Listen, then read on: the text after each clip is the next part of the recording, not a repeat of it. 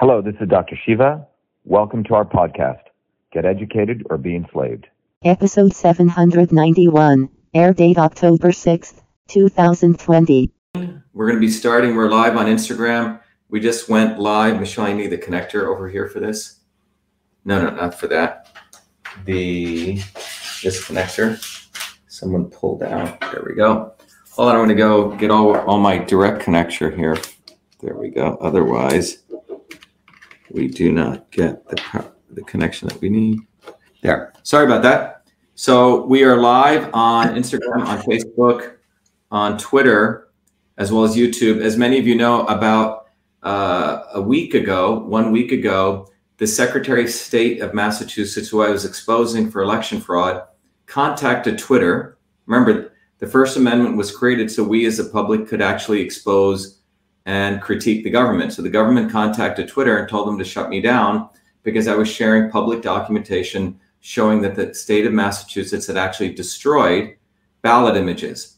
And it's quite amazing that this is occurring, and none of the mainstream media will ever cover this because they're all part of the problem. But regardless, we're back on all platforms. And I'm really happy to let you know that we have two really cool guests today. I have one of our volunteers who drove with her son came all the way from Nebraska to support our campaign. We get people, it's not it's quite becoming commonplace that we get people all over the country literally coming into Massachusetts to help our campaign. That's why this campaign was such an extraordinary campaign. We know we won this campaign on a landslide, and then they had to commit election fraud to steal it away, not from me, but from the working people of Massachusetts and from working people all over this country who supported this campaign. But we don't back away. That's not what hardworking people do. We escalate our struggle. As many of you know, we're moving this campaign to a write-in campaign.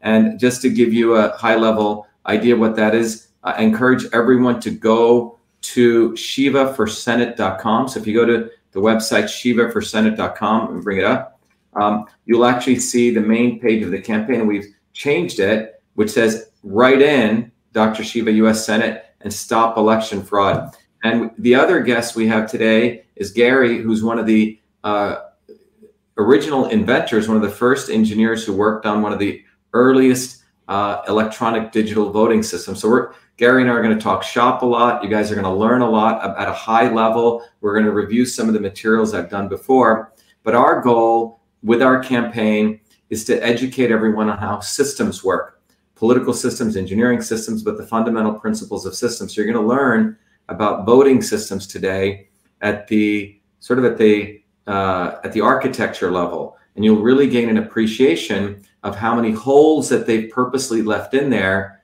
So states, or for that matter, people who control these election systems can turn on election fraud. They can literally flip on election fraud when someone like me, one of us, comes from below and actually starts perturbing their power structure. And this is embedded into these voting systems. I've talked about it before, but sometimes it's good to repeat this. So I encourage everyone, we'll come back to this, to go to Shiva for Senate. And first of all, let everyone know, wherever you are in the world, let everyone know that we are explosively growing our campaign. We've gotten requests for another 1,000 lawn signs. We have people who are really upset. We're putting out close to 1.5 million of these incredible cards that I'll come back to and we'll talk about. These are these cards which say write in Dr. Shiva, U.S. Senate, stop election fraud. In order to do that, you have to have thousands of volunteers. The other campaigns have no volunteers. They got nobody, okay? We actually have real volunteers. They don't have any campaign. It's all top-down driven. Ours is bottoms up. But before I get into Gary and I's discussion, I want to introduce Crystal Ellis. Crystal, come on up here. Crystal, come on in. So Crystal is from Nebraska, and her son Trey also came up from Nebraska. So Crystal, why don't you give everyone a little bit of idea of how you learned about our campaign, why you got involved, and why you guys flew, you and your son, all the way from Nebraska here, and what you're doing here. You can just share with people. Well, geez, I found you on Facebook around, obviously, when the coronavirus all hit. And it's look at the camera honestly right there. Yeah.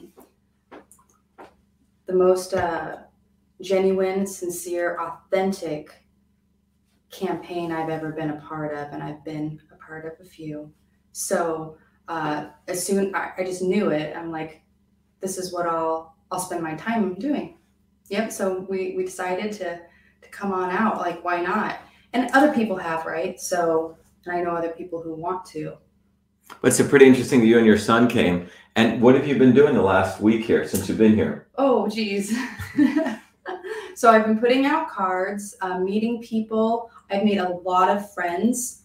First, I made them online, obviously, because I don't live here. So we became friends online. And then when I came in, obviously, we've connected. Some of the best friendships, some of the best people I've ever met. It's like you just know that you came to cross paths with those people for a reason. And it's just really a godsend, all of it. It's what actually got me through the last 6-7 months without all this doom and gloom coming down around me. It just kept me focused, which helped me as a caregiver for my father and just for my family to just even continue not to feel sorry for myself on a daily basis, basically. It's just the honest truth, you know? So it was great to meet all these people, and I'm so glad to be here. And sometimes I think, you know, gosh, I wish I could just stay for the rest of the month. You can stay here. I know, but my dad, I gotta get home. All right. But otherwise, I swear I would. But Crystal came out to us. We did 3 rallies on Friday, Saturday, and Sunday. Yes, we did a rally. We had a great rally in front of the Secretary of State's. Mm-hmm. We, helped do mailers. She helped do mailers. Yeah, Crystal helped do mailers for bumper stickers, and we went to the rally on the Boston Common, mm-hmm. where with only 4-hour notice, about 60, 70 people showed up. Right. And then we recruited, she helped us recruit volunteers. And then we went to Springfield, which is all the way in Western Mass. Right. We recruited more volunteers, and we gave out close to 200,000 of these cards for distribution. That's the kind of feedback we have. Yeah, it's a lot. It's a lot of boxes, a lot of cards for sure. But we appreciate your coming, Crystal. Thank you so much. You know what you're doing. So if you're a real patriot, be sure to Trey, why don't you come over here and say hello too? Any way you can participate. Thank you. This is Crystal's son, Trey. You can just say hello. Hi, everybody. Good to see you. Okay. Good. Shooting for Senate. Exactly. 2 people from Nebraska, the Midwest, the heartland of America. But thank you. Yes. So anyway, Crystal and Trey, we're really happy to have them here. But this is a bottoms-up working person's campaign. Crystal takes care of her father. She has her own jewelry business. Everyone in our campaign works for a living. No one is paid on this campaign. No one. All the money that we raised, we put into lawn signs and bumper stickers. We didn't pay consultants. We then plowed that into TV and radio ad. We took professional TV and radio ads that we developed out there. And that's what scared the establishment so much. Remember, the establishment is both Republicans and Democrats. And you have to be foolish in 2020 to think that Republicans and Democrats are different. And remember, Trump was not a Republican or Democrat. He actually made fun of Republicans. All right. So let's be clear that you have to start voting for people, not, voting for Toyota or voting for Honda, Republican or Democrat. That's what the awakening needs to take place. And many of you know my journey has been really to understand systems. I have a number of 4 degrees from MIT, but separate from that, I grew up as a working class kid in New Jersey, working very hard, learning from everyday working people what it meant to work hard and solve problems. The degrees essentially gave me the quote unquote credibility. So when it's hard for people now to attack me. They don't know what to say. They just have to call me a conspiracy theorist, or they have to make vile comments, or racist organizations like Wikipedia have to try to lock their pages, or people have to try to throw me off Twitter. That's the sort of the violent, quote unquote, violence that they have to commit on me to try to do character assassination. But that's fine, because I've been through that most of my life, But today I want to review with everyone, the fundamental framework, the engineering system framework of these election systems. And I just want everyone to say hello to Gary. Gary's Gary to the stream. Gary may just want to say hello, and we'll bring Gary back here. Gary's out in British Columbia, right, Gary? Yep. Hi, everybody. Good to be on the show. Yeah, so we're really happy to have Gary on the show. Gary had seen 3 or 4 of my videos. He'd seen me, and then he sent me a long email saying, I'm one of the guys who developed one of the first four inventors, or the four guys who worked on the early electronic voting system. So we have a real treat here for you. And again, as many of you know, when I explain these things, we try to make the explanations easily accessible so everyone can understand. And that's what we're going to do today. But the takeaway that we want people to understand is that these voting systems, the modern voting systems, very different perhaps than when they originally were designed. When engineers really had to design sort of stronger systems, they've essentially been done in a way that they're created to enable election fraud, which means at a flip of a switch, or with turning off certain settings, the local election officials who control these machines can actually enable election fraud. And it's quite remarkable that that's allowed. So we're going to talk about that. But before I go into that, and Gary, this will probably be some review for you, let me just discuss a little bit about something I talked about earlier, which are some very foundations of these systems, and give a little background so everyone starts understanding, before we jump into these systems, some very, very basic fundamentals. So the first thing I want to talk about, and those of you who are on Instagram, if you want to go onto YouTube, you can see it there, the slides I'm sharing. But first of all, let me go back to first grade. I don't know what they teach in first grade anymore, but at least when I was in first grade, they taught you how to count, okay? And we used to count with a number system called the integers, right? So integers are whole numbers, 1, 2, 3, 4, 5, 6, 7, 8, 9, 10, and so on until, infinity. But you notice that these were called integers. And if you remember back to your grade school, these are called whole numbers, okay? They're whole numbers, which means there's no fractions or decimals, right? That's 1, 2, 3, 4, 5, 6. There's no period. There's no fractions. And maybe later on, like in second or third grade, you were introduced to a different number system. By the way, these were called integers. And again, as I said, these are whole numbers. And later on, maybe in second or third grade, you started learning decimals, or what were known as fractions. And typically, you had the number like 1, and then you had a period, which was called the decimal point, and then another number called, the fraction of a number, typically the fraction of a tenth of a number, right? Or it could be the hundredth of a number. So in this case, 1.1 is 1 and 1 over 10, 1/10. And 2.75 is 2 and 75 over 100. Or 3.01 is 3 and 1 out of 100, and so on. So these were called decimals, fractional units of numbers, okay? So very different system, and it's decimals, and they're not whole numbers, all right? Now you could have the negative and the positive of these. So this is something, again, very basic. And just to put this out there, if you were counting votes, and Gary, I'm sure we could bring you in. If we're counting votes, you would assume votes are what? Whole numbers or decimal numbers? What do you guys think? Well, clearly they have to be a whole number unless you bring in half a person and then bring in the second half, and both of them can speak. Right. And remember, there was a time when the United States considered a slave, 3/5 of a person, right? They were 0.6 of a human being. All right. So that did occur at some point, but the voting systems were created 1 person, 1 vote, right? 1 to 1, 1 person, 1 vote. So again, if you go back to basics, you would, or if I was a candidate and I got 100 votes, it shouldn't be 100.23, right, Gary?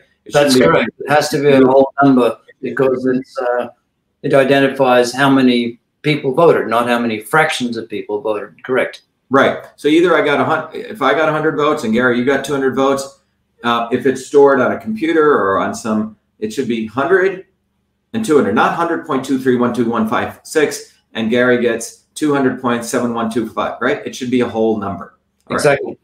Exactly. So now let's go back and continue this discussion here. So we know the difference between an integer and we know the difference between a whole number. Now, in a computer, Gary, I think you've been programming for a long time, right? You've been writing.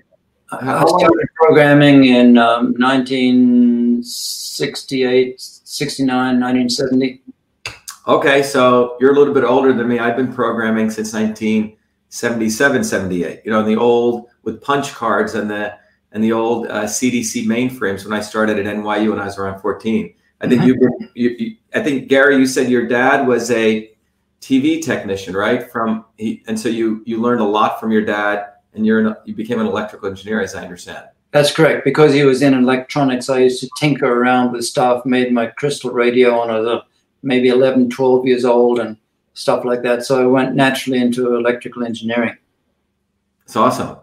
Yeah. So, you know, there was a time we didn't have all those Heath kits. We had to actually go do stuff on our own or beg and plead people to give us jobs or opportunities to play with these systems. But anyway, in those systems, whenever you wrote computer programs, one of the very important things in computer programs are variables.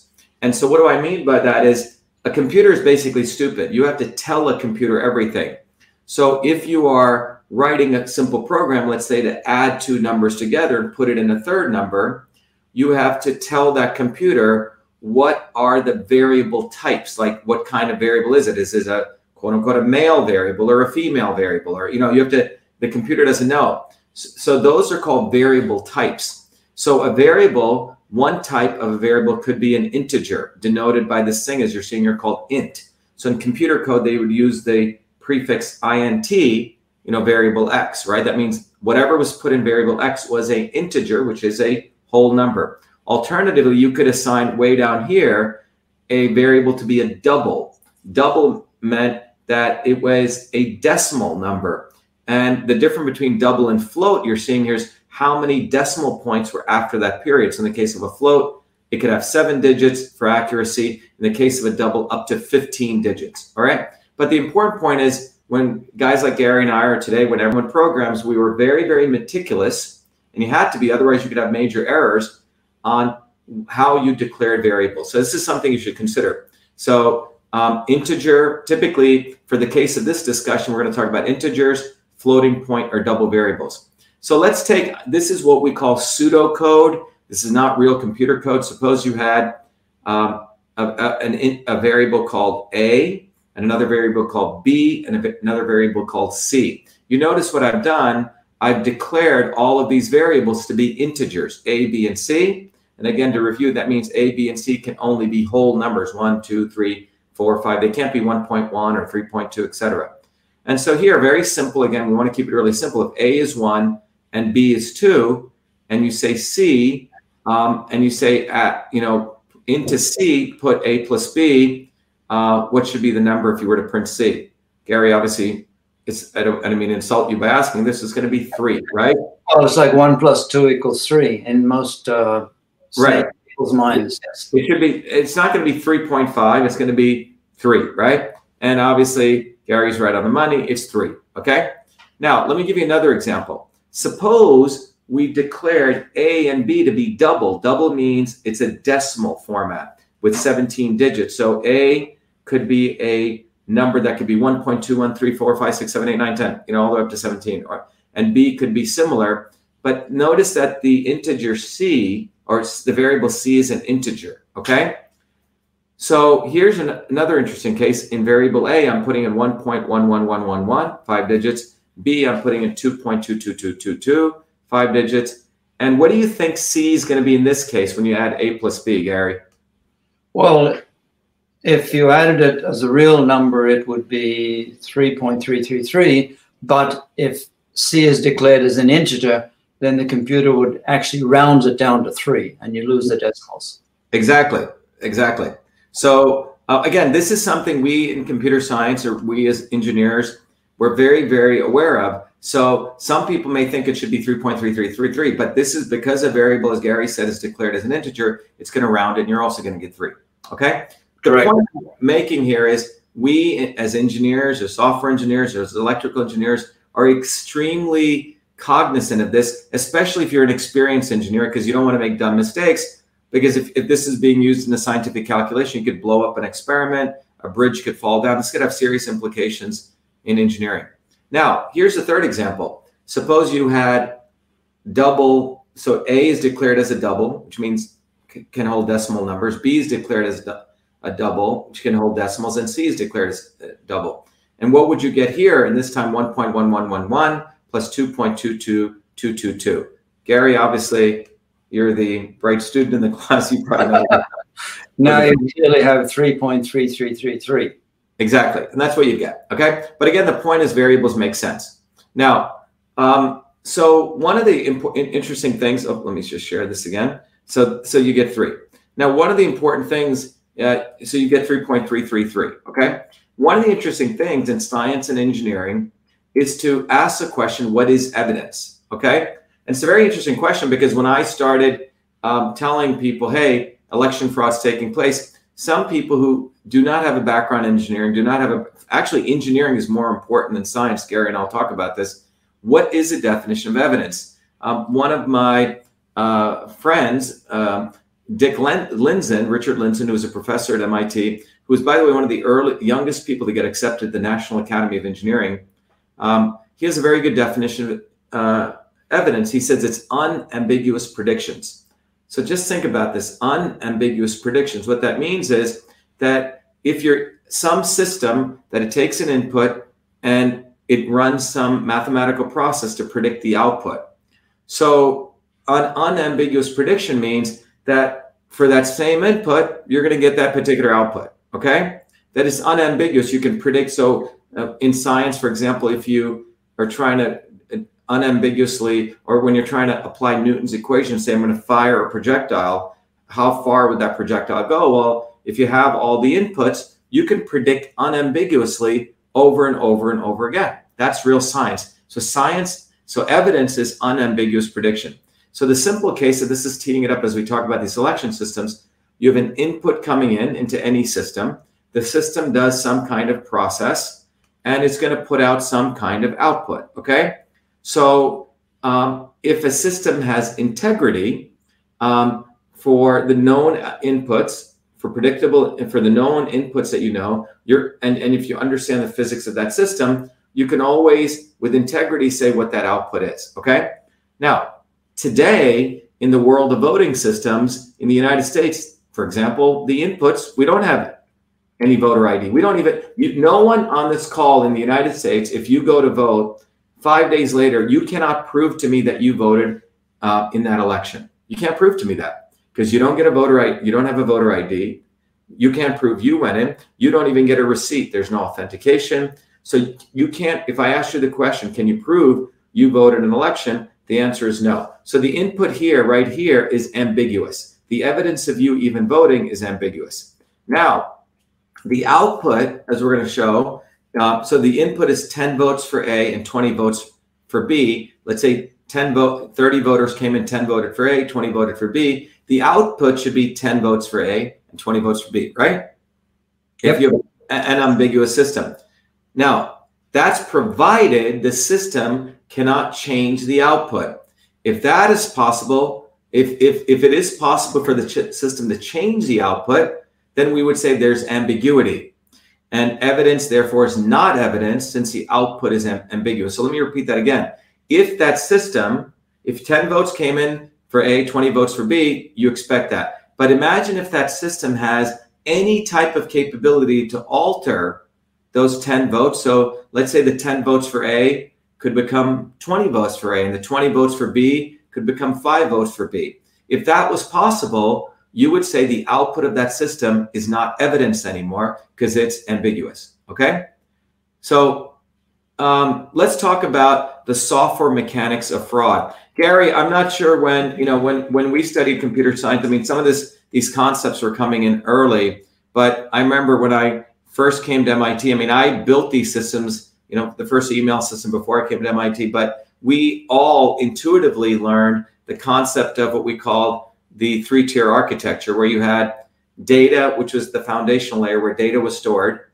Then you had the business logic layer where the actual mechanics of processing took place. And you had the presentation layer, which was really known as a user interface. So you as a user of a software program, typically you never saw the business layer or the data layer. You were only interacting with the UI. So if you're using, Excel or Word, you don't really know what's going on underneath it as a user. You just see the nice user interface. You're writing away your documents. You can, do highlighting. That's a presentation layer. There's a business logic layer. And in that case, your Excel or your Word document is stored in some database internally in different formats, okay? But this is typically the architecture of all software programs.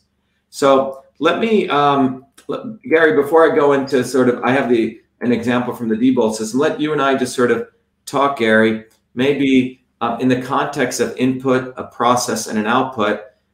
Maybe you can share with us again your background, the systems that you worked on, and basically educate our audience on, when a ballot came in those systems that you worked on back in the 80s, 90s, how one of the early voting systems, how they processed that ballot, how they, in fact, as we talked about, created a meta version of that ballot and they counted votes. Take it away, Gary. Sure. I was hired on a contract basis for a Vancouver company called North American Professional Technologies. And their task was to create this voting machine. There was a team of about 5 of us on the project that I can remember. There was me, there was a friend of mine, Peter. There was an industrial design company that did all the plastic case design. And there was 2 programmers that worked for North American Professional Technologies, and they were largely programming in Unix at that time. And this was in 1987. And the requirement was to read a ballot card that had marks along the edge. For example, something that looks like this. It's got strips down the edge, and it's got a little circle where you can put pick off somebody's name.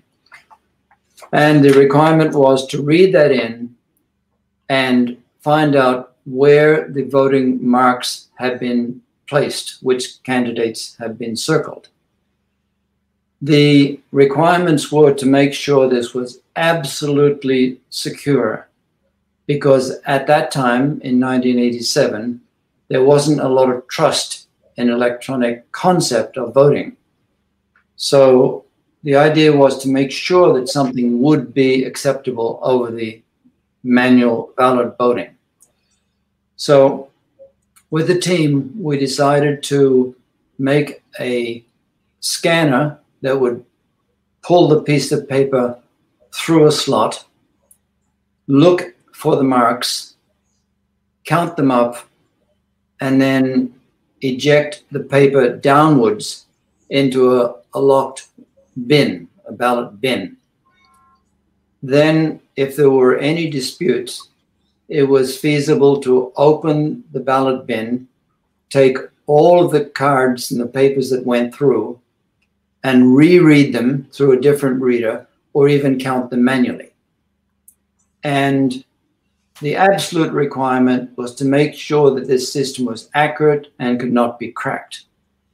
The first customer that took the system on was the provincial government for British Columbia. And of course, they were concerned that it had to pass their tests to be acceptable. So in the process of designing it, we made sure that it wasn't able to make a mistake. It had to be correct. However, the results of the counting process that's done electronically were stored on a memory card. That is an old-fashioned card, about the size of a credit card. And it wasn't a USB device. It wasn't a flash drive. It had 32 pins on it that plugged into a socket. And we could access the address and store the data in the memory card. That memory card was really critical in the voting process because that contained the tabulation of all the different marks that were found on the card. That card had to be securely transported to the main voting station or the main polling area along with the ballot box. And if that card ever got lost, there would be hell to pay, basically. So as part of our work, Peter and I made absolutely sure that there was no mistakes in the electronics. However, when the card was being processed at the processing center, the programming that was written to do that was done by the two employees at NAPT. And it became obvious fairly quickly, if any mistake were to be made, it would be made in that processing of the data. The card itself was solid, but the processing of it was the problem. So whoever wrote the programming to read the data from the stored card and count it up could make any sort of mistake, intentionally or unintentionally, and come up with a wrong result. Initially, I believe that the programmers at NAPT were very diligent to make sure that their stuff worked correctly. So for the late of the 80s and into the 90s, when the product was eventually gone through Diebold and global election systems, it became obvious that anywhere along that line, someone could modify the processing program and create artificially wrong numbers.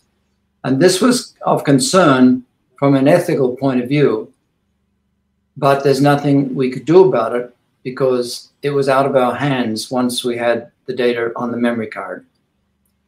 In engineering, we have a code of ethics, which means that we have to strictly do what is correct and not to cheat, steal, or lie, or do anything like that. So our concern was that the Diebold or later on the global election could mess with things. But I guess they did not, because the Vancouver provincial elections people approved and tested, and they were happy with the system at that point in time. My real concerns came about when I see that the original optical scanning technique of counting the marks was replaced by touchscreen technology. And that ended up as the AccuVote-TS.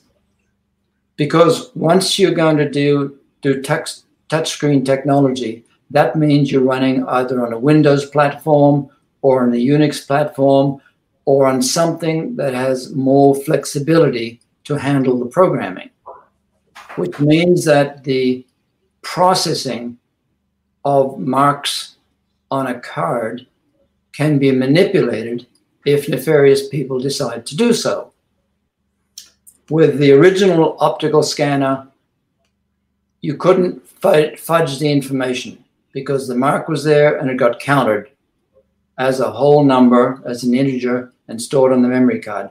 But once you get into more modern computing processing with optical scanning techniques and machine interpretation, as was done in 2001 or 2002 when the TS came out, then all bets are off as to the integrity of the data. Gary, can I just to review quickly? So we're talking about pre-2001. This is sort of in the 80s and 90s, those early systems, right? Correct. Yeah. So just to appreciate what Gary just shared, if I can just sort of reiterate, Gary, when those, so if you can show up, if you can hold up that ballot that you had again. So these are these paper ballots, and if you notice, they have those marks on them. Maybe a little bit up, Gary. If you can move it up a little bit. Yeah, a little bit more. Yep, so those little marks. Yep, let me just give you a solo layout. If you can pull it back a little bit, Gary. Move it back. Oh, wait. Yeah, there we go. Right there. It says Quincy Jones, Dorothy Hamill. Okay, so those dots are what we're talking about. Okay, great. Thanks, Gary. You can take it away. And down the edge, there are the little strobe marks down the edge of the paper. Yeah, those are the ones that line up with the ovals where the ballots are filled in. So that's how the system found a mark. It coordinated a strobe mark, and it came across and looked for a mark in a circle, which then lined up with a particular column. So it was 80 columns across, Right. These marks, the 80 columns pasted 0.1 inch, and down the edge there was 60 or more ticks. So that Quincy Jones, for example, it looks like from the right, it's roughly about 20 columns to the right and about, I don't know, 15 columns down, something like that. So Yep. yeah. So the reason I wanted to share this was that the clever technique that they use in those old systems is when you put that in the computer, there's something called, if you go back to another type of math that you learn maybe in 11th grade or 12th, it's called matrix math, or called linear algebra. In linear algebra, you create these things called a matrix, right? It's just like an Excel spreadsheet, right? You have X number of columns and Y number of rows. And Gary, what you just said was that in the computer, you would create a way of looking at that ballot by saving these columns and these rows. So when one ballot came in at location, I don't know, 10th column, 20th row was that particular ellipse. So if there was a vote for Quincy Jones, you would put 1 in there. If there was a vote for Dorothy Hamill, which would be another, you put 1 there. And you keep incrementing those array locations, right? That's correct. We created a very clever technique. Yeah. With the 80 columns across, we took 8 bits of that column and stored it as 1 byte, which means we had to have 10 bytes to store 1 row. Right. Times 60 rows. So we had 600 element array. And each element, each cell in that array was either 0 or 1, 2, 3, 4, 5, 6, 7, wherever the count came up to. Right. So it's very clever. So basically, I think the key thing is, I think the main ethical point you were making, the programmers are the ones who wrote this technology to take the ballot image, and the count was manifested in a digital, it's not in that case, it wasn't an image, it was a digital version or a digital storage way to store the count in a map. It was basically a map of that ballot. It's more of a map. And so every ballot that came in, you would increment those counters. But I think the key thing that I thought was very important that you made was that the millions or hundreds of thousands of people of British Columbia were reliant on these 2 programmers, their ethics, to make sure, for example, they didn't, let's say, multiply someone's vote by 10 or decrement some. They could have easily added a feature in there, right? A hidden feature. So there's a lot of integrity that we're banking on making sure the engineers writing that code aren't doing anything funky. And I think that's the central point to what you're making. If I may bring up another point. Yeah. In this ballot, you see there are different candidates. And like under Quincy, there's a couple of others. Yep. Now, the machine did not know what the candidates were. It strictly worked on an XY coordinate system. The application or the overlay of which coordinate corresponded to which individual in the race was done later on in the processing. So the memory card just had the counts in an array with no clue as to who it or what it represented. That's very interesting. So what you're saying is that the count was taking place independent of knowing who was getting what count. And that was exactly. So you basically had, like, you were separating the personal identifiable information of who it was from the individual. What we today do with medical records, or we're supposed to call HIPAA. You're supposed to separate the individual from the actual data. And I think that is how there was no problem with revealing the results of an election prior to the closing time, because first of all, no one knew what the dots represented.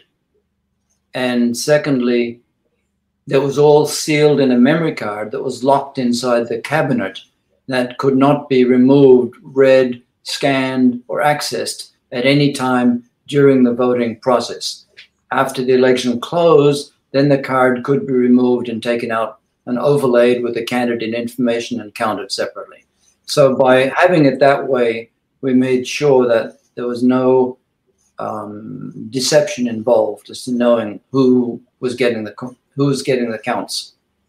Gary, one of the important things here is you had the original piece of paper, the scan, and then the scan is tabulating into this matrix with the memory card, and then you have the final count results. So in that chain of custody, I'm assuming in this process that you could not just take that memory card and toss it away, right? You had to save that too. Oh, definitely. If you tossed it away, that was like big problems, jail time or something. That was just fraud, couldn't be done. Right. So that memory card was actually storing, in many ways, a digital map of all of those images. I mean, all of those ballots. Yes, it's storing a digital count at all the coordinates, no matter where they lie. Right. Yeah. So anyway, and some of this so Gary, thank you very much. I'm just going to sort of jump back to this PowerPoint and just go and review, because if you go back to the software architecture, we've talked about the data. The data in that case was a memory card which was storing all this data. The business logic was the one after this scan was done. It was a thing that would actually proceed to do the analysis, right?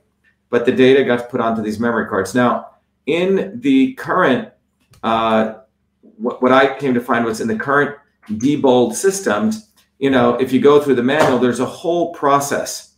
This was a 2001, and I brought this up, Gary, because you were saying that's when significant changes took place. So in those systems they have, you can in the user interface you could define the election. You could then configure the apps, how you wanted to do absentee voting, how you want to do polling, early voting, how the election closed. There's essentially an entire workflow process, all the way from the defining the election to preparing the ballot artwork, what we call the client configuration, how they would see it, and so on. And then you have the election preparation process, the poll voting, the election close. So basically all three phases, from defining the election to the vote, the support for the voting, and then actually the election close. In the Diebold manual, this is a new one, Gary. What's very interesting is Bev Harris, by the way, who did some of this very, very groundbreaking work, where she just went through the manual. In the 2001 manual, this is the Global Election Systems GEMS 1.8.1 release notes, June 2001. Very interestingly, they added a feature in June of 27, at least we know that was the first time, could have been earlier, a weighted race type. And this is a functionality that allowed people to multiply the votes by a factor, okay? And this is very important, because you were just saying that, it was supposed to be whatever vote came in the old, prior to this, back in the 80s, 90s, you made securely sure on that memory card the voting was updated. But in this version, you could have a weighted race type. And it's a little bit hard to see here, but I can show you closer here. But you could have different races of people. So in this case, John Doe right here, if you can see closely, let me make it a little bit bigger so it's a little bit easier to see there. So this is right out of the manual. In this case here, you could literally take John Doe's votes and you could multiply John Doe's votes. So in this case, if you take John Doe's votes, John who voted yes, his one vote could be multiplied by a weight of 25. So you got 25 votes for John. Jane Doe's votes could be multiplied by 33. So if you're voting on this Proposition A, you notice the total vote is 58. By the way, it doesn't have to be just a whole number, 25. It could be 25.2. Or no, in the case of Bill Smith, his votes could be multiplied by 20. So this vote becomes 58 by 2 versus 2 to 1. Okay? Similarly, is another example. So the point is, this weighted race feature is documented right there. Weighted race are tallied by weights. This is right out of the Diebold 2001 manual. So you could set up an election to be weighted. Now, from what I understand, they added this feature in this. And by the way, the system, to your point, Gary, also changed. They did it on the data stored in a window access database. The code is written. The database is actually an access database, and everyone who knows about access can tell you how all the insecurities in there. And in fact, Benny Smith, showed a programmer down in Tennessee that you could literally communicate to that database at the database layer without having to do any type of password. You can go right into the database. Just literally open up the database, get a handle, and write in. But regardless, the important thing to note is they added a feature to do what's called the weighted race, as you can see here. So you can do manipulation of the vote. So as Bev Harris put up in black box voting, so in the GEMS race, table is a field called race type. By experimenting with different settings, Smith found that by inserting the number 10, a mostly undocumented setting, decimals appear in results reports for viewing. To be clear, all votes are counted as decimals, whether or not the 10 flag is set, but toggling 10 on and off simply allows the users to view it. And here's a wonderful example where Bev Harris, as I understand, did a FOIA request, and they actually got the database, Gary, from the state of Alaska's 2004 general elections. This was in November 2004, the unofficial results. And this was the election. It was a presidential election where John Kerry, right here, ran against Bush. And I think there was a couple of other independent candidates. But what do you see here? Look at that. The votes, so John Kerry's 120,360 votes are not 120,360 votes, but it's 120,360.63. Bush Cheney's votes is 95,126.02.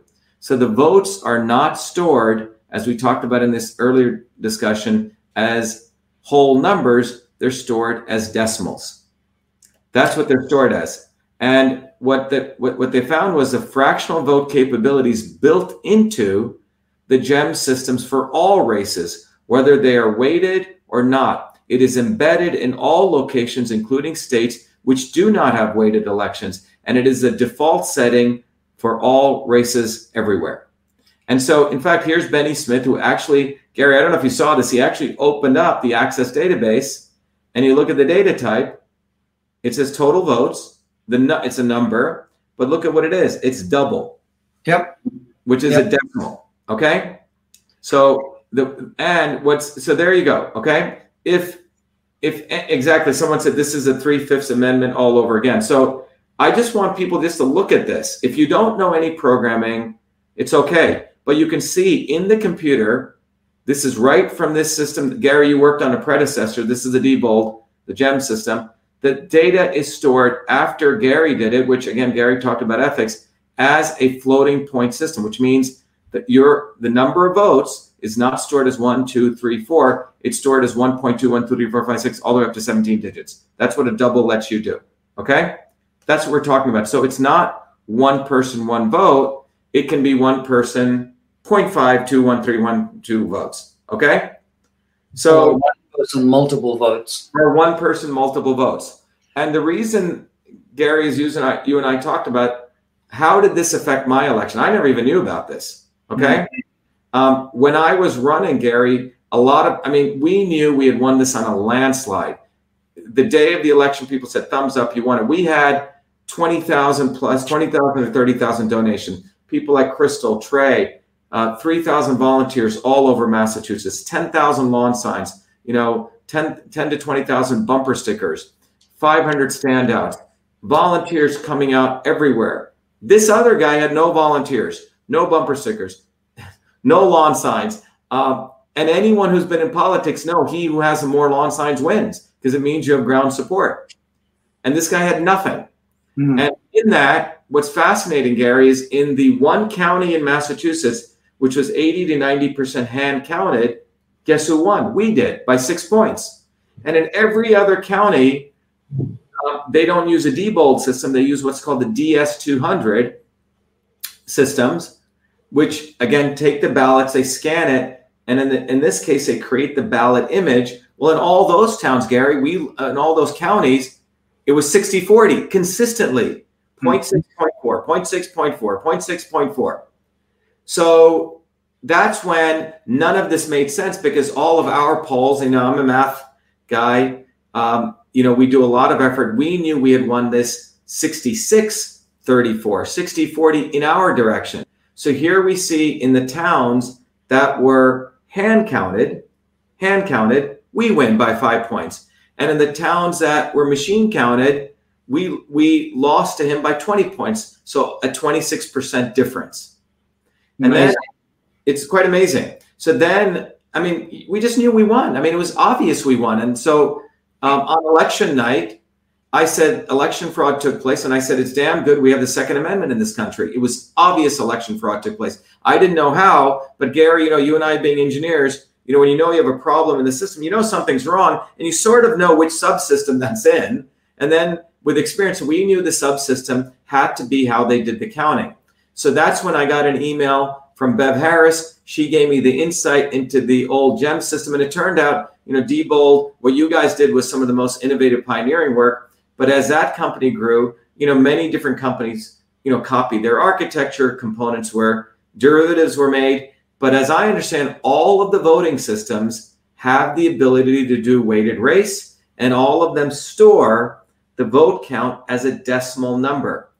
Unlike the systems that you created, Gary, which were, it seemed to be much more secure in a sense because they didn't, because you had a couple of checks and balances, the DS200 does in fact take that piece of paper that you said, when it goes in, scans it, and does make an actual image, not like the map that you guys did, but an actual TIFF or GIF, like taking an iPhone picture. And it does save it. And then at some point, the machinery, and it's right out of the DS200 manual, I could bring it up, it says pattern recognition is done to find those dots and count it.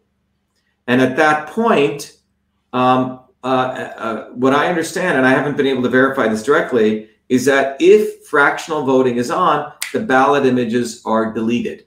Okay? So in our case, when you look at a system like this, it's highly can be manipulated. We went to the Secretary of State of Massachusetts and we said, and we issued a Freedom of Information Act by law, and we said, we want the ballot images. Because just like you said, that memory card in those days is the chain of custody, the ballot images are the chain of custody. And their response to us, Gary, was, we turned that feature off. Now, the default factory setting on the DS200, there's 3 settings. Don't save images, only save the write-in images, or save all images. The default setting is, guess what? State 3, always save images. So you have to go explicitly turn it to none, which is what they did, which means destroy images. It's a euphemism to say we didn't store them. The true thing is they destroyed the images because they did exist at one time. And by federal law says that anything generated in the course of an election must be saved. Massachusetts gave us this response in their email saying, we don't have to save them because we're prohibited. When I asked for the law 3 times, and I've tweeted about it multiple times, we don't know what law it is. They haven't been able to show us a statute or the law. So you know, to me, it makes no sense. It makes no sense to delete any images like this because A, the new systems are not short of memory, so they can save the images. And B, if you ever needed to do a recount or if there's concern, you need the images to recount. And C, there's no reason to delete the images unless you're trying to hide something. Exactly. And one of the interesting things, Gary, that is fascinating is, you know, in the world of, you know, cyber theft and cyber manipulation, you can also imagine that the reason it's important to have those images in the chain of custody is you could think about someone, I'm not saying this is possible, but you know, these are images, they're digital. Anything digital is easily manipulable. So you could easily take that circle ellipse, you know, erase it and move the ellipse somewhere else. Exactly. So I mean, all of us have done image processing for many years. You know, when I was at MIT in my graduate work, I did an interesting project, and not that dissimilar to this, where we used to scan bank checks and read the check courtesy amount, you know, 47.2, and we wrote some very cool AI software to try to predict that. But we would take the images, and the images were stored in RAM and hard drive, and we would then look for that box amount and try to figure out the amount. But it would be very easy. Could have been very easy for me to add a few more characters, right? 47 point or 470.2. You know, this isn't that difficult with modern image processing tools. Yep. So, I have some concerns about that, the ability to weighted races, I think you called it. Weighted race, yeah, and in fact, let me bring. It's called It's called the weighted race. I mean, I'm reading the Diebold manual right here, and what's interesting is, Gary, they put it in, and let me bring it up right here. You can see it says weighted race. It's called the weighted race. Yeah. Are tallied by weights, assigned from the voter registration system, and may be counted in central count voter system. So why was this feature put in? Well, exactly, and actually, that feature is illegal from the very beginning. Because you know what it implies? Quite simply, it's a totally, to use the modern vernacular, it's a totally racist feature, because you could intentionally take the black people and weight them right down, and take the white people and rate them right up, so that now you're having a vote on color race, not on counting race.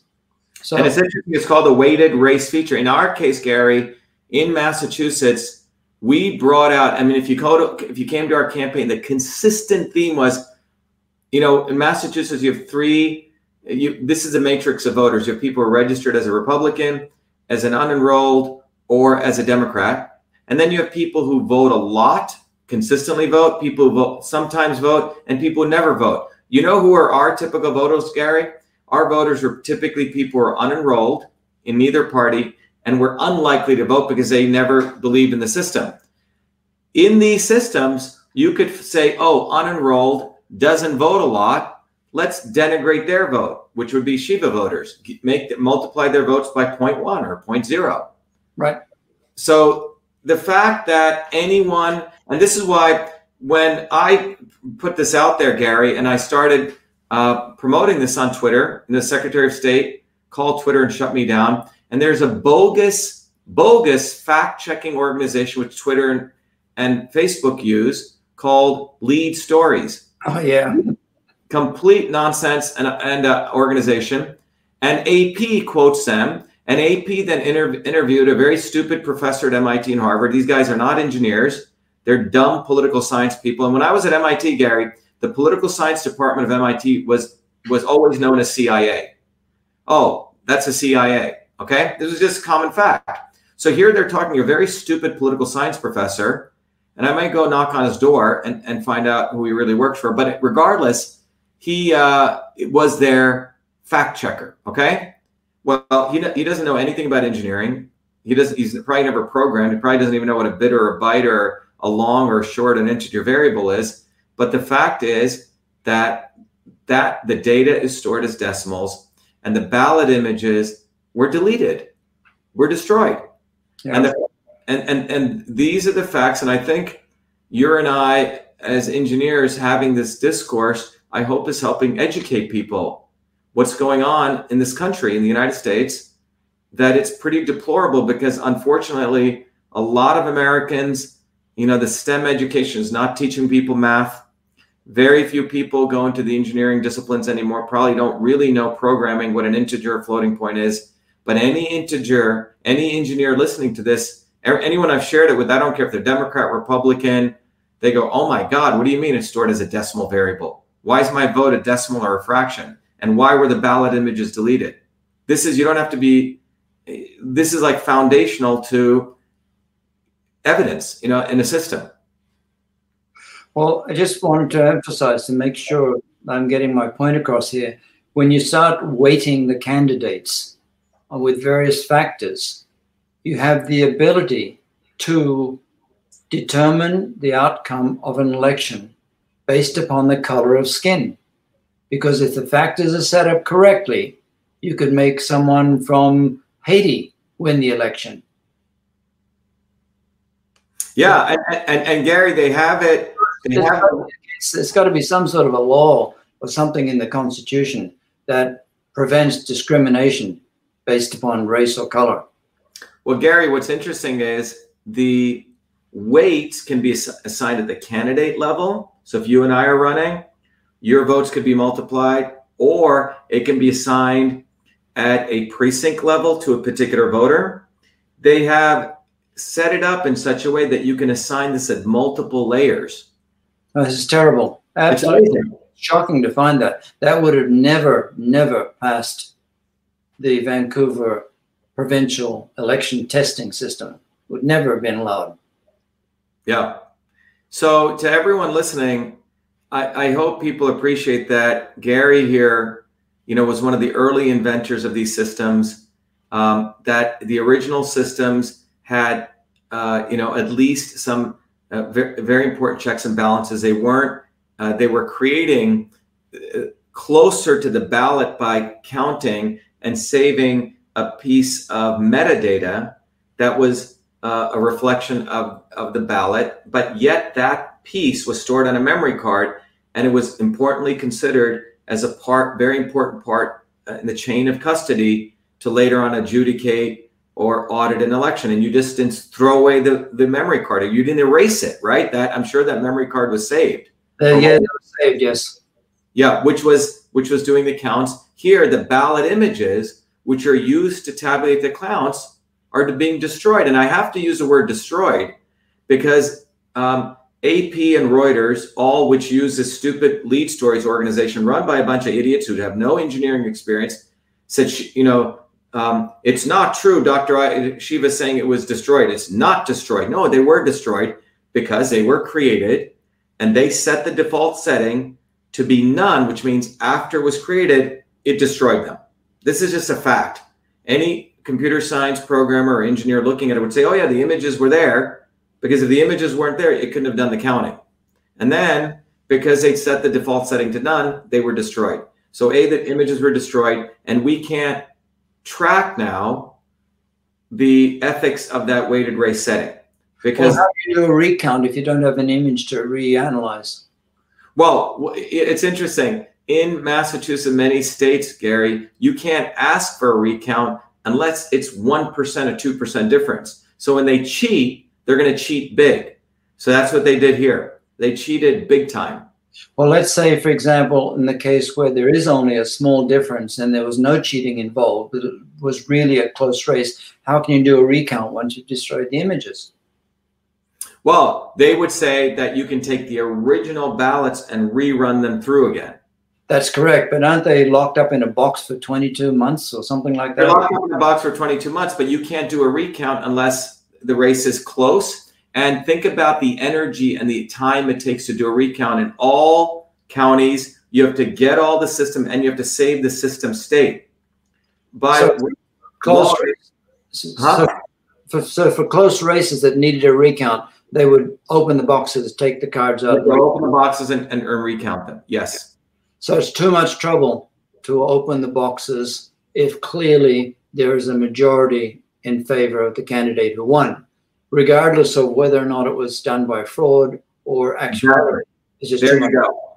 So what they do now is they do big time cheating.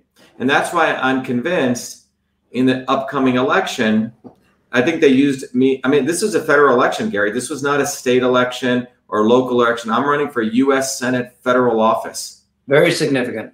Big election. And the fact that the Secretary of State, the Elections Division, and what did I share on Twitter? I merely shared the images of my public communication with the legal counsel of the Election Division, who's telling me we don't have to save images. She's telling me that we destroy images. It's because we don't have to save them. The Secretary of State...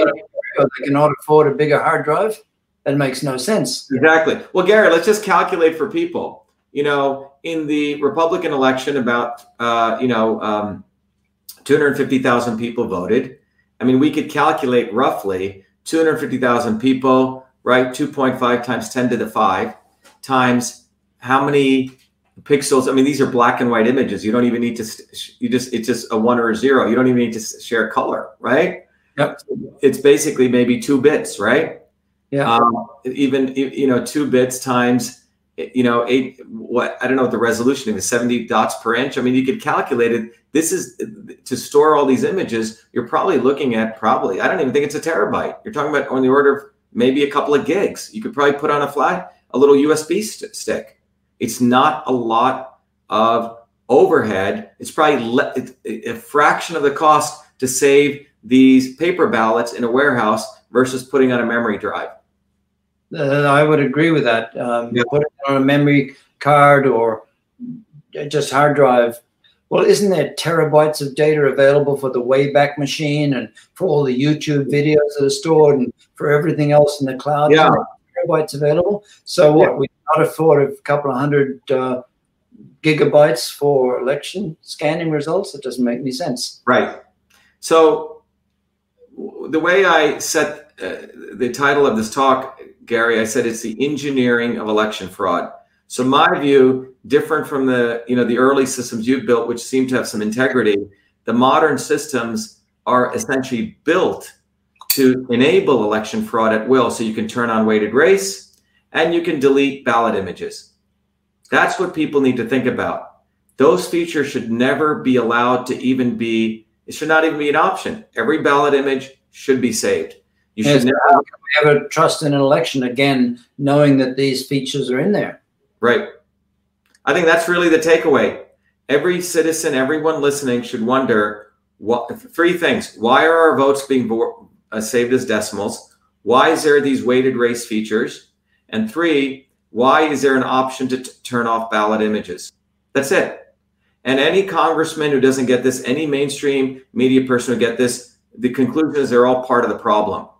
And that's why, Gary, we decided to, run, in defiance. We're not walking away. Most of these politicians, who basically want to position Gary, and this has happened to other people, and they go, okay, I lost. I guess I won't be mayor. I'm going to have to go find a job, right? Problem is we as engineers already have jobs. We can get a job anywhere time we want because we know how to act. We have skills. So we're moving forward with this write-in campaign. And the interesting thing, Gary, is in a write-in campaign, everything you can write in Dr. Shiva and you have to put on that ellipse. But one small advantage we may have here is that these have to be hand counted. Okay? These Correct. have to be counted by a human being. Mm-hmm. So anyway, Gary, I'm just going to tell people, we're going to ask people to support the campaign, but I really appreciate your time. And I hope everyone values Gary's amazing information here, just walking us through the history of this. And at a time, Gary, when you built these, there was a time when engineers, were really had integrity. Had integrity. Yep. When you look back at, I used to teach a course at MIT called Systems Visualization. And in one of my degrees is in design and scientific visualization. One of my great heroes was Edward Tufte. I don't know if you know him, from Yale. Edward Tufte, you can look at his book if people want to call the Visual Display of Data. And Tufte was really about figuring out how you have complex data and how to, display it. What you would call the modern infographic, okay? But he was looking at other ways to do it. But Tufte wrote a very interesting essay talking about the Challenger crash that took place, with Morton Thiokol. If everyone remembers, around 1983, the space shuttle was about to go up, 83 or 86, I forget, it's in the 80s. And I remember I used to love watching the space shuttle launch. And I remember waking up, it was like 5 in the morning, and I turned on the TV and I see icicles on the side of the space shuttle. And I said, wow, that's weird. Why are they going to do a launch? I've never seen icicles. And we turned the TV off, woke up at 8:30, and they showed the space shuttle blowing up. Yep. And it turned out that there were these things called the O-rings, which were on the space shuttle, which were the sealants. And the engineers on that project knew months before that the O-rings under certain temperatures could not withstand those temperatures and it caused a serious accident. The engineers actually showed this data to the management. Management had all the data. And management decided not to listen and still do that launch because Morton Thiokol, the contractor, got big money from NASA, right? If they called it off, they were going to lose money. Yep. Tufte in his document was arguing that had the engineers presented the data in a certain way, maybe the managers would have gotten it. Anyway, I used to use that paper when I used to teach my MIT class, but I said, look, this doesn't have to do even with the display of information. It has to do with the fact of money and ethics. That those managers regardless of even if they did the best presentation, we're still going to have that space shuttle take off. And what we have today is a consolidation of immense amount of power. In Massachusetts, I think LHS is a company here. There's a few companies which control these voting systems. And one phone call, you can flip elections. So there is no checks and balances in these systems at the ethical level, or for that matter, that the fact is that these features are embedded into these systems. So that's where we are, Gary. And that's why I think people like you and I, working people, whether you're an electrician, a plumber, a mother, a teacher, when we start getting involved in elections and start participating, I think this sends even more fear into the heart of the establishment. And that's why they flipped us. This was an attack on working people. This election flipping that took place as fraud was a direct attack on working people who voted for us and supported us. They don't want one of us to ever come up, Gary. That's my conclusion of this whole thing. They have to flip them, and they have a switch that they can throw. It seems like that. And given this weighted race and all these other deleting of images so things cannot be recounted, this begs the question, how many previous elections need to be scrutinized for possible fraud as well? When did it begin? Was it beginning with you, or has it been going on sometime before that? I think it's been going on for a long time. And I think that ultimately the working people of this country have to rise up. The federal government at the federal level, it's black and white here. The federal law says you have to store it for 22 months, all records. So if they're not going to do something about this, that means the federal government is corrupt. That means Republicans and Democrats have been involved in this game for a long time. They're one. They keep out working people. They keep out outsiders.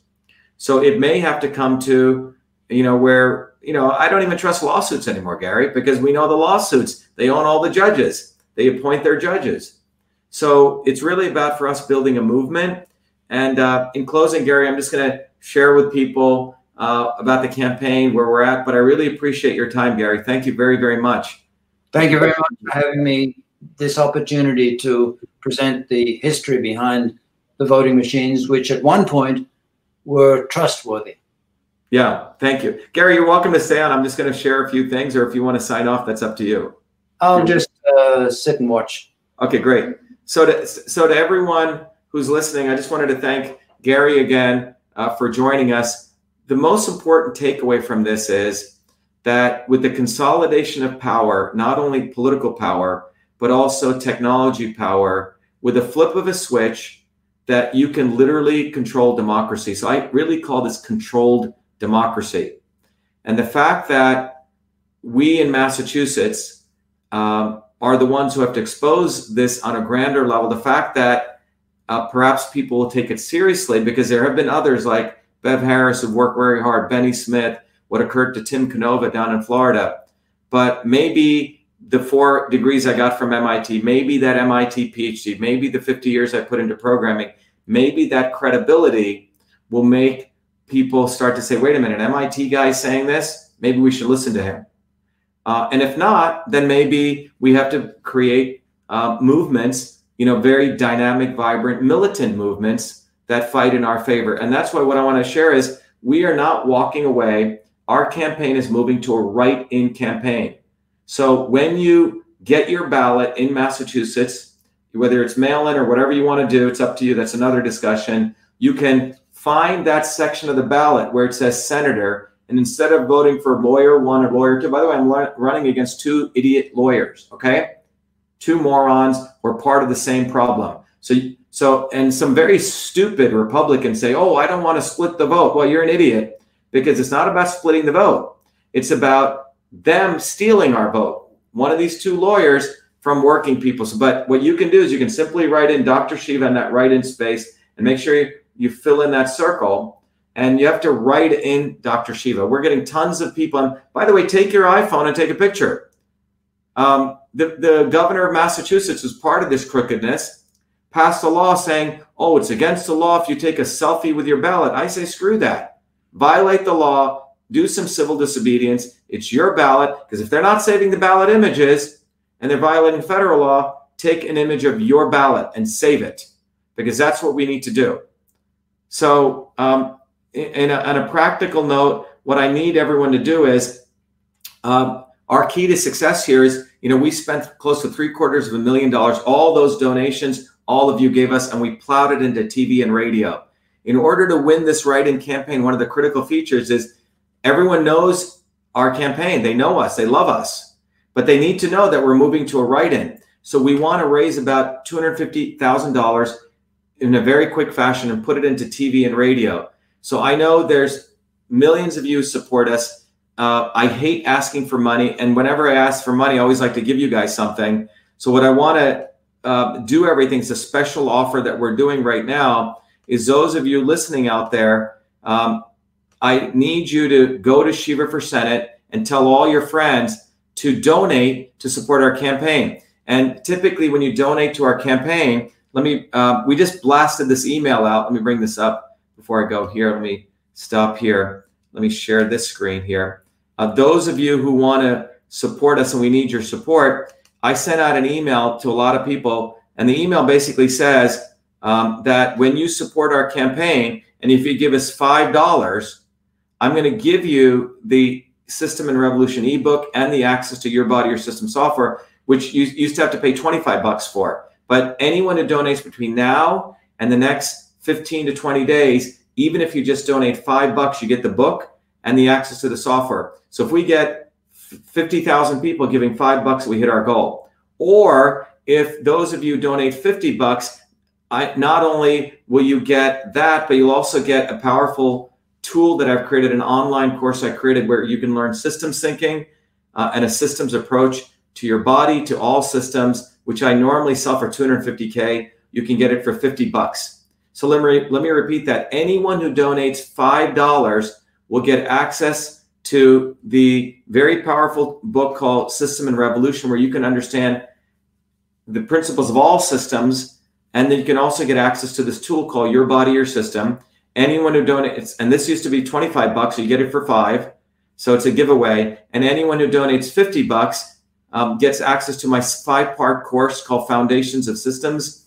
You get access to the Systems Health portal, you get the book, and etc. And so, and let me give you a little more details on that. So just to be clear, we need to raise $250,000.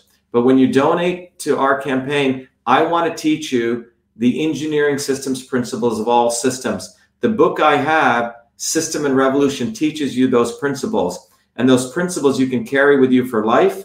You can give it to your friends. So if you go to the donation page right here, Shiva for Senate donation, you get access to the book as well as this for $5. And then if you, for $50, you get access to a number of things. So the tool, Your Body, Your System, is accessible right here. And what you can see with this tool is, for my Fulbright work, I was able to link traditional systems of medicine with Western engineering systems theory. And using this tool, you can answer a set of questions. You can figure out what kind of system you are. You can understand how your body deviates from system, and how with the use of different inputs, food, exercise, etc., you can bring your body back to you. For those of you who donate $50 or more, you can go to, I will give you the institute that I created, that I did again by myself. I created a whole set of courses called Systems Health.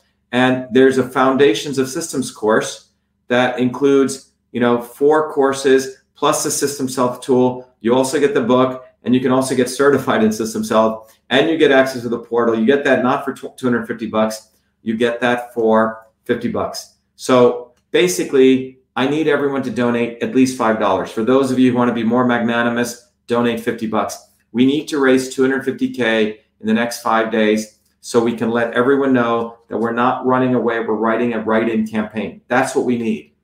That's how we fight the establishment. And by the way, all these tools that I'm sharing with you, it was created by me. This wasn't created by others. I wrote the books, I wrote the software, and this is really my gift to you. So anyway, everyone, we need your support, because this is more than just an election campaign. This is a campaign for truth, for freedom, and for health. And just remember this, the middle class, the working class in this country, and for that matter throughout the world, is being squeezed. It's being squeezed and squeezed and squeezed. In the last 3 months, 4 months, 600 people, 600 billionaires made $2.3 trillion. And in those same 6 months, 39 million Americans lost their jobs. 20% of small businesses, restaurants are out of business. So this has nothing to do, if you want to be really stupid and say, oh, I'm a Republican, I'm a Democrat, I'm an unenrolled, well, you got to move beyond that, because if we don't have fair elections, you have nothing. And if we allow the squeezing to take place, eventually fighting for freedom itself will become a luxury. And you don't want to get to that point. So that's why our winning is very important. We need engineers. We need mothers. We need not blacksmiths. We need, plumbers, electricians, people who work in office. And I'm telling you this, we're going to have poll workers this time, watching what they're doing.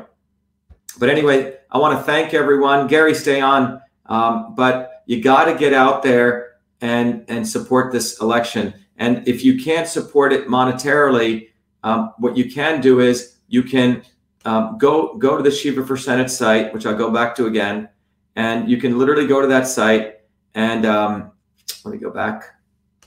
And one of the things you can do is you can volunteer. We need people. If you can't donate, then please give of your time. If you want to, let me go back here.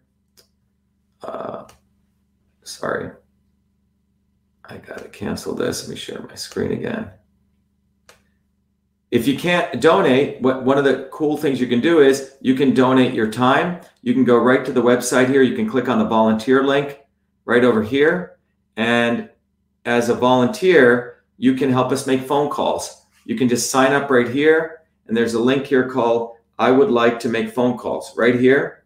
And we need people to help make phone calls to citizens in Massachusetts to let them know that we're running as a write-in candidate.